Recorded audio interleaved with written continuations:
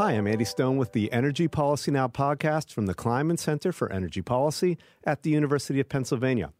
Over the past few months, this podcast has looked at the issue of climate change from a number of angles. In our last episode, we examined the risk that climate change poses for investors and how strong climate policies might fundamentally reorient economies. We've also looked at the latest research into the expected environmental impacts of a warming climate and at how the issue of climate is debated in the media. Today, we'll be talking about how mankind's impact goes beyond climate to, in fact, alter the very course of Earth's geologic history and bring us into a new geologic age. The name for this new time is the Anthropocene.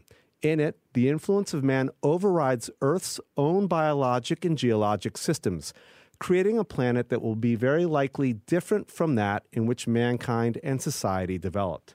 Today's guest is Will Steffen, a prominent Earth system scientist and emeritus professor at the Australian National University. Will is the former executive director of the International Geosphere-Biosphere Program in Stockholm, Sweden, and a former member of the Australian government's Climate Commission. Much of Will's work has focused on the implications of the Anthropocene shift, which he'll share with us today. Will, welcome to the podcast. Thanks, Andy. So you've been working in Earth system science for many years. Could you tell us what the discipline is and how the concept of Anthropocene developed? Well, the interesting thing about Earth system science is, in fact, it's not a discipline of its own. It relies on many other disciplines, so it's a highly integrative area of research, looking at the Earth as a single integrated system. So it relies on people from meteorology, from biology, from oceanography, indeed people from the socioeconomic sphere as well, because humans are an important part of the Earth system. So it's a highly integrative area of research that I think defies the name of a discipline. So it's something that's probably only been developed in the form we know it today over the last 25 years ago, and of course is intimately connected with the concept of the Anthropocene. That concept actually arose in the year 2000 at a meeting of the IGBP, the International Geosphere-Biosphere Program, when one of our most senior scientists, the vice chair, named Paul Crutzen, he's actually a Nobel laureate, one of the chemists who understood what was going on with the ozone hole, when he was looking at all the evidence of how the Earth has been changing over the past decades and century or so, he just sort of blurted out the fact, we've left the Holocene, all of this stuff you guys are presenting, this isn't the Holocene anymore. We're in a new epoch, and he sort of stumbled around a bit and then came up with the word Anthropocene. And so the word and the concept has stuck and developed ever since it was first used in the year 2000. So the concept itself goes beyond changing climate patterns and their immediate impacts. It is, in fact, about a fundamental change of the biosphere in which we live. What specifically defines this new era?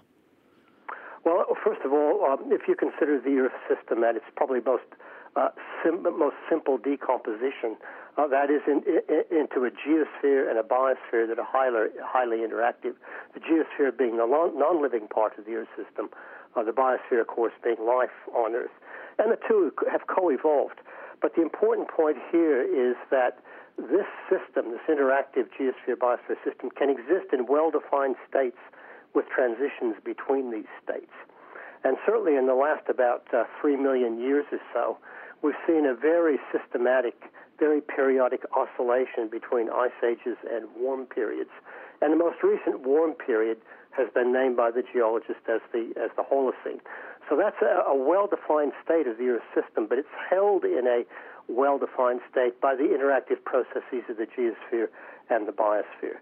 So that really is how we define states or conditions of the Earth system. What are the defining characteristics? Well, it's the suite of life in the biosphere. In other words, you have a stable biosphere. You're not having a lot of creatures going extinct or a lot of changes in biomes and so on. And, of course, the climate's a good indicator for the geosphere. Temperature sits within a certain well-controlled range. You have reasonably stable patterns of the water cycle.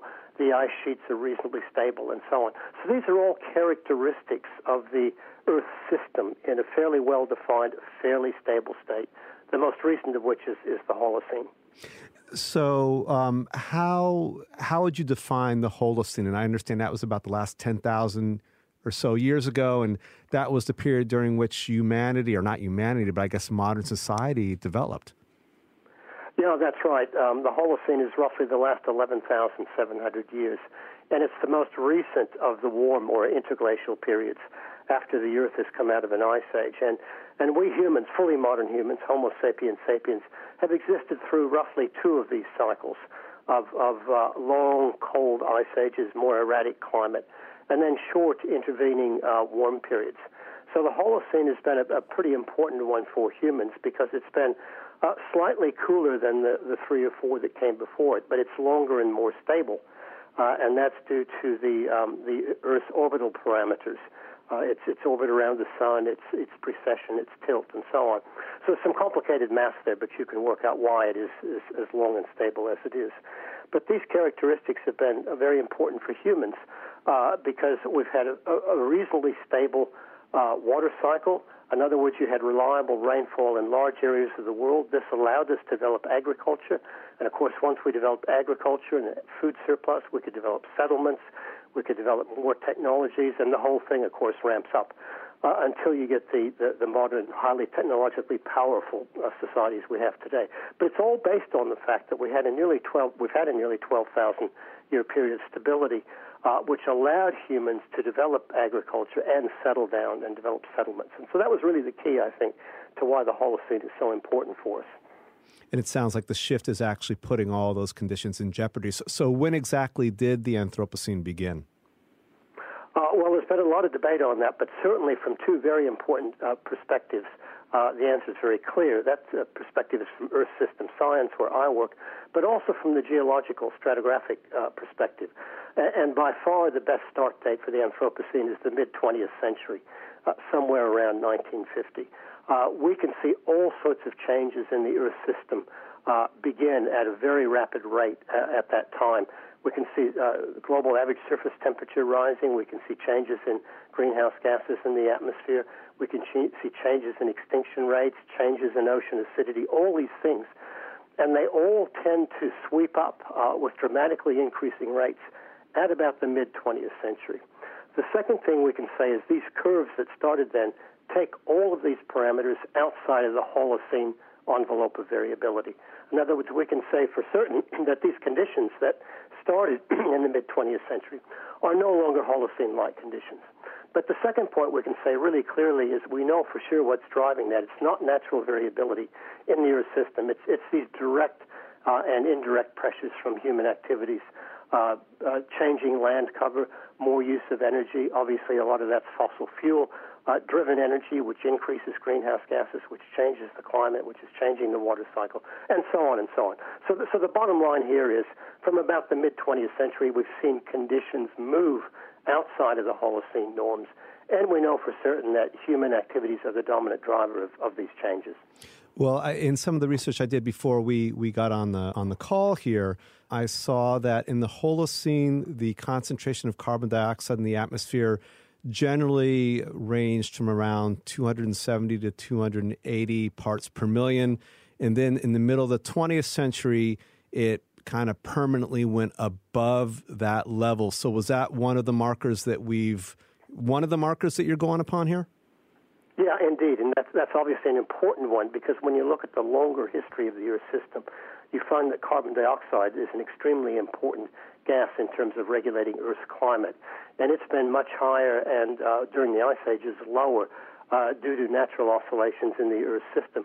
And that, of course, has been a good thermostat for the climate. When CO2 was very low, as low as 180 parts per million, we're sitting at a bit over 400 today.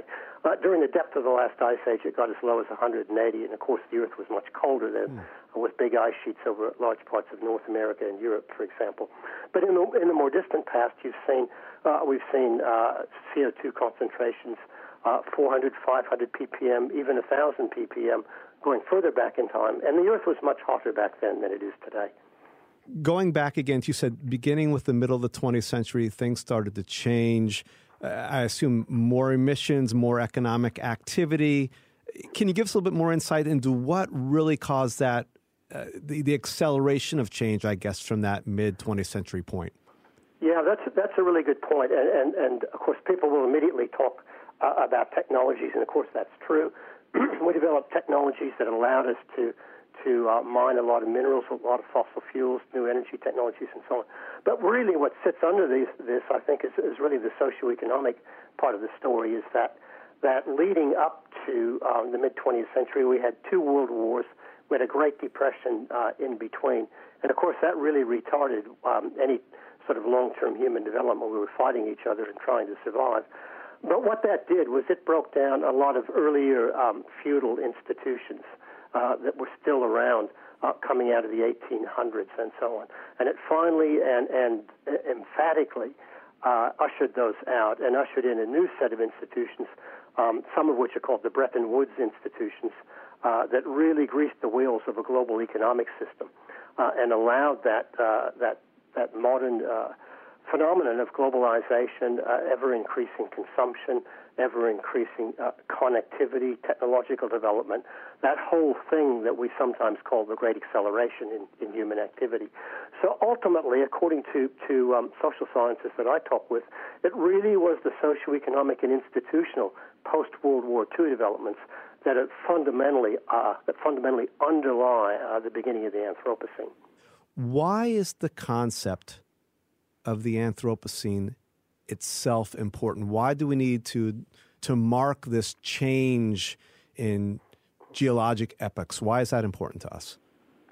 Well, I think, first of all, from the scientific community, it's important because we Earth system scientists study the Earth system, how it operates, how it changes, what states it can exist in stably, what triggers transition. So for us, this is a really, really interesting phenomenon of one species becoming so powerful so fast that it's actually shifting the operation state of the Earth system.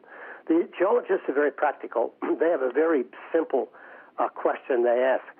Can you see significant globally synchronous signals in the stratigraphic record that show that what's happening above those signals is significantly different from that below? Is that actually the rock layers we're talking about, essentially? Yes, not necessarily rock. They use a number of possible indicators. They use lake sediment cores. They use ocean, continental basin sediment cores. They can use ice cores. They can use speleothems. They can use pollen records. So there are a number of archives in the Earth that have traces of how the Earth has behaved and how it's changed. For example, the beginning of the Holocene, 11,700 years ago, is actually in an ice core from the Greenland ice sheet. That's kept in an ice lab in Copenhagen, Denmark. But you can see the point at which isotopes of oxygen and hydrogen and carbon dioxide itself stabilized after coming out of the last ice age. That's a very clear record in that ice core. So that's the means by which geologists determine the time periods in Earth history. So if I understand correctly, one of the kind of the big reasons this is important as well is that once the Anthropocene really gets underway, it'll take on a life of its own. There will be certain thresholds that will be surpassed, and it'll be kind of a self-sustaining cascade of events that will bring us to a much warmer Earth that you've characterized as hothouse Earth in your writings. And this will be the new normal for our climate. And it'll be a very inhospitable place, at least compared to what we have today. Are we truly on this path to the hothouse Earth now? At the moment we are. And of course, what we have to say here is that this is an hypothesis that a group of us have put forward. We think there's a lot of evidence for it because it's very consistent with how the Earth system has behaved in the recent past, where it has oscillated between ice ages and warm periods with sharp transitions in between. But the important point is those transitions are not driven primarily by changes in solar radiation or changes in the Earth's orbit. They only act as triggers. The heavy lifting is done by internal processes in the Earth system, so-called feedbacks, like the melting of ice, like the release of carbon from melting permafrost or burning forests and that sort of thing. So what we've done is we've actually looked forward and looked at some of these feedback mechanisms that we know exist.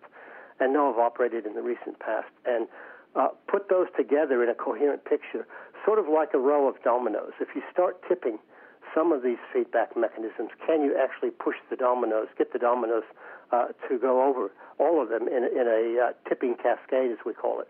And that's actually how the Earth system behaves. It doesn't behave as a nice, well-behaved linear system. So our concern here is pretty much as you put it.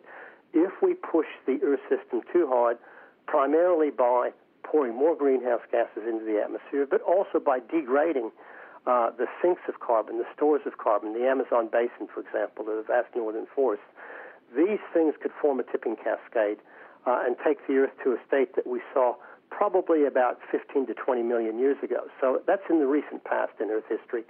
We know it's a stable state. It's 4 or 5 degrees hotter, has much less ice, much higher sea levels, and is difficult for large mammals to live in. So this is the sort of hothouse Earth trajectory we're talking about. And yes, to answer your question, at the moment we are on that trajectory. We're starting to see some of these feedbacks kick in. We don't think we've started the cascade yet. In fact, we're pretty sure we haven't. But we see the beginnings of some of these feedback processes. But importantly, we see the human stress intensified. In other words, the rate at which CO2 is rising in the atmosphere is itself increasing. So the rate is increasing. So even though we humans now understand and have for a couple of decades the nature of this problem, so far we've proven to be totally incapable of stopping the rise of CO2 in the atmosphere. You've worked on climate issues on Australia's Climate Commission and as the head of the International Geosphere Biosphere Program, which I believe is no longer exists. Has the Anthropocene concept taken on importance in policy circles? I mean, what you're just telling me is pretty. It's kind of a scary scenario. Does this impact policymakers? What do they make of it? I don't think it's impacted policymakers too much yet. I think there's been a lot of discussion in the popular press and the popular media and in various circles on the Anthropocene, and I think that's a really good thing. It's a hugely important, pretty scary topic that needs to be out there and discussed. I think in the policy circles and the governmental circles, there's far more of a focus on climate change as a part of the Anthropocene, and indeed an extremely important part of the Anthropocene. So the issue here is that certainly up till now, human emissions of greenhouse gases, mainly CO2, are indeed by far the dominant driver of change.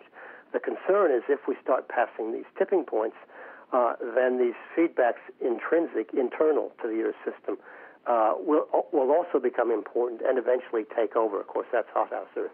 So the challenge we face, and of course the challenge that we faced here in Australia when I was on the Climate Commission, was how do we then take this big problem and distill it down to what we can do at this time period and in these economies and these societies to turn those emission curves down and get emissions going in the opposite direction. So far, a few countries have been able to do that, but by and large, we have not been successful in doing that.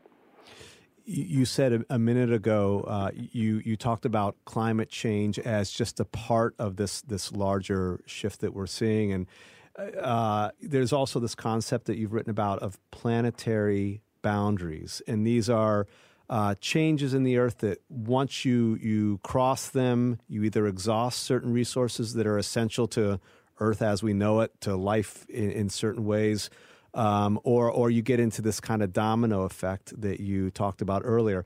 And some of these boundaries go into areas that don't really have a whole lot to deal with directly with climate. We talk about, or maybe they do, biochemical flows, ocean acidification, ozone depletion, et cetera. There are a lot of different factors beyond climate itself that this is all about. Yeah, that's true. There are 9 of them, in fact, that we have in our planetary boundaries framework. And the idea we had here was, as Earth system scientists, to say, if you could distill down this huge complex system, which provides our life support system for humans and the rest of life, what are the minimum number of processes you need to define the system? And we distilled those down to 9, but they're not all equal. We have 2 and potentially 3 what we call core planetary boundaries, because they, on their own, could push the Earth system into a new state. One is climate change. for the reasons we've just been discussing. The other one is what we call biosphere integrity. That's the integrity of the biosphere part of the system. And that on its own, if we drove the sixth great extinction event, even if we kept climate stable, that's just through direct pressure on the biosphere, that would be a new state of the Earth system. But there's a sort of a joker in the pack that we haven't talked too much about, and there's a third planetary boundary which could also, we think, drive the Earth system into a new state, and that's what we call novel entities. That's new things that do not exist naturally in the Earth system, but humans are inventing them and throwing them in. You can think of all sorts of things: radioactive materials, plastics, aluminium, electromagnetic radiation that we use for our mobile technologies, potentially artificial intelligence. These things are all alien to the Earth system, and so they have the potential, too, to disrupt how the Earth system operates. The other six feed into these two or three, things like the big element cycles of phosphorus, nitrogen, and so on, things like land system change, deforesting the tropical forests, things like fresh water use. So we're trying to paint a coherent a picture of the Earth system as a whole, but yet make it practical enough that managers, that policymakers can see where the levers might be to manage our own activities to keep the Earth system in a stable state. That's the whole idea of the planetary boundaries. And getting back to geology for just a moment, I assume that at some point in the future, all these changes will be imprinted in the geological record when somebody looks at the strata from the year 2018, 2019. Yeah, in fact, you can go back now and see it accumulating in the strata, because we do have stratigraphic records that go back, obviously, several centuries, several millennia, and so on. But they come through right to the present. They come through to 2018 and soon to be 2019.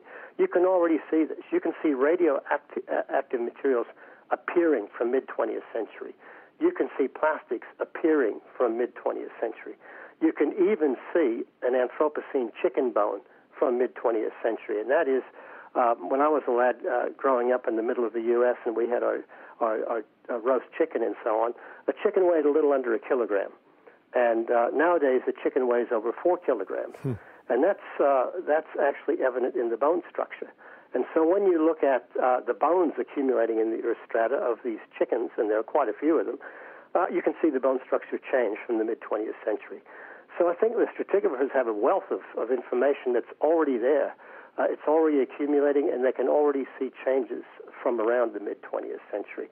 So I think if you go further in time, assuming we humans are still around, 500 to 1,000 years from now, who knows what the strata is going to look like, but it will certainly change quite dramatically from the mid-20th century and probably continue to change for quite some time. So we are seeing a shift from getting back to our earlier part of our conversation from the Holocene, which was kind of the ideal conditions, as we understand it, for humanity, in which humanity could exist. It seems like going forward, one of the issues that we're getting at here is that we want to maintain those conditions in the future, but the Earth is spiraling towards this new, hotter equilibrium point that it's going to find at some point in the future. So let's talk about the solutions. Are there solutions that can stop that process from happening, in which we can somehow keep the Earth a little bit more Holocene-like? Yeah, really good question. Obviously, there has been a lot of work on what needs to be done. We know that emissions need to be reduced, greenhouse gas emissions, deeply and rapidly. We know we've got to protect more of the Earth's surface. We know we've got to stop throwing chemicals and plastics into the Earth system. We know all that stuff. So a lot of the technical, the practical things that need to be done are known. The problem is, to do those requires deep shifts in our governance systems, in our socioeconomic systems, and a lot of social scientists that I work with are increasingly saying, and this actually needs to be underpinned by changes in our value systems, changes in our belief systems as to who we are, what are we doing here on planet Earth, what type of future should we leave for our children, and indeed for the rest of life on planet Earth. So it takes you very quickly back from technological solutions like ways of pulling CO2 out of the atmosphere and storing it underground, or ways of generating energy without emitting CO2, and all the technical stuff that gets an enormous amount of airplay, all the way back down to really fundamental value shifts. And one thing that comes consistently through is that the present socioeconomic system is very destructive and actually putting us on the path to the Anthropocene and possibly to hothouse Earth. So there's an increasing questioning of the post-World War II socioeconomic, particularly economic system that we've developed, and how that needs to be transformed. And to do the transformation, you need an underlying shift in value systems and so on. So there's a really rich discourse that's going on now, much more broadly than the physical science community or the technological community, to philosophy, to history, to culture, and so on. So it's an interesting time. Well, this really isn't then just a geologic shift or a technological cause. We're really looking at a whole societal, socioeconomic driver for this, right? I've seen the Anthropocene renamed is the, if I'll pronounce this correctly, Capitalocene. I think the capitalism era. It's more a reflection of what our economic systems have driven us to value consumption, for example, with these impacts. Yeah, that's right, and that's a very good point. Is that I think this discussion really is starting to emerge quite strongly. But I think lying behind this is we need to look at ourselves as a species and what we've built as a complex system that now is risen to be as important as the geosphere and the biosphere in terms of the Earth system. We're still part of the Earth system, of course, and that's what a lot of people tend to forget, that out there somewhere is the Earth or the climate. Actually, we're part of it. And you could argue that through Earth history, really from about 3.5 to 4 billion years ago, most of it, it's been the geosphere and the biosphere that have co-evolved, and they've co-evolved through various stages. And some scientists are saying that the anthroposphere, us, is the third major part now of the Earth system, and it's becoming so powerful that it's driving the third distinct period in the history of the biosphere. First being simple bacteria, single-cell organisms, which are around for a long time. Then came complex animals, the metazoans. But the third stage of biosphere evolution may in fact be human-directed evolution through a variety of reasons. So there are some discussions out there that are really quite profound in terms of the impact of humans, whether you call it Capitalocene or Anthropocene or whatever, of our human societies on the entire evolutionary future of the Earth system, both in terms of its climate and its biosphere. So can we maintain that state that we need to be in, that kind of artificial Holocene? Well, that's the question we face now over the next couple of decades, and I think the decision point's coming up very soon. So we call it in our analysis, we call it stabilized Earth, because it's not really a naturally stable part of a state of the Earth system. So in other words, we can't just meet the Paris 2-degree target, park the Earth system at 2 degrees, and expect it to stay there. It probably won't because of intrinsic feedbacks. So we're going to have to become stewards of the Earth system, intelligent stewards of the Earth system, to maintain it in what some might call a super Holocene state or a super interglacial state, something that's hotter than the Holocene, but certainly not as bad as hothouse Earth, and one that hopefully will be able to survive and perhaps even thrive in. So that's the goal. That's the target we've got to do now. We've lost the Holocene. We're not going to go back to it for a number of reasons, but we've got to say we can't let ourselves sleepwalk into a hothouse Earth state. We actually have to wake up and say, given that we are now the dominant driver of change in the Earth system, we have to think really carefully about that, what that means and where we're going. Let me ask you a final question here, if I may. It does look like there will be need for some sort of global governance capable of managing the Earth's climate as a whole. Do you see that need, and could climate be the issue, in essence, that gives rise to some form of global government with teeth? Yeah, look, that's the critical question. And I think we need to distinguish two words and two concepts. One is government, as we all know, but the other one is governance, which is a much broader more encompassing concept that simply means how do we organize ourselves to achieve objectives we want to achieve. It doesn't mean that there would be a single global government. There is an attempt today at global governance. It's called the United Nations, and it hasn't worked very well. But that's an attempt where you still keep your nation-state sovereignty, but you work together to manage yourselves in the context of the whole planet. So obviously we really need to think about what sort of governance systems do we need at the planetary scale now that it's absolutely clear that Homo sapiens is a key driver of the future of the planet. So we simply can't avoid this question. And to me, the critical question is how do we reconcile what we need to do to stabilize the Earth system with the concept of national sovereignty, which, of course, is a couple centuries old, the Westphalian concept. Or do we need to radically change the concept of sovereignty, national sovereignty? Those are questions that really need to be taken head-on and discussed very seriously and very carefully. Will, thank you very much for talking. My pleasure, Andy. We've been talking with Will Steffen, Emeritus Professor at Australian National University, about the new geologic epoch known as the Anthropocene. For more insights into climate and energy policy, check out the research section of the Kleinman Center for Energy Policy's website. Our web address is kleinmanenergy.upenn.edu, and our Twitter handle is @KleinmanEnergy. Thank you for listening to Energy Policy Now, and have a great day.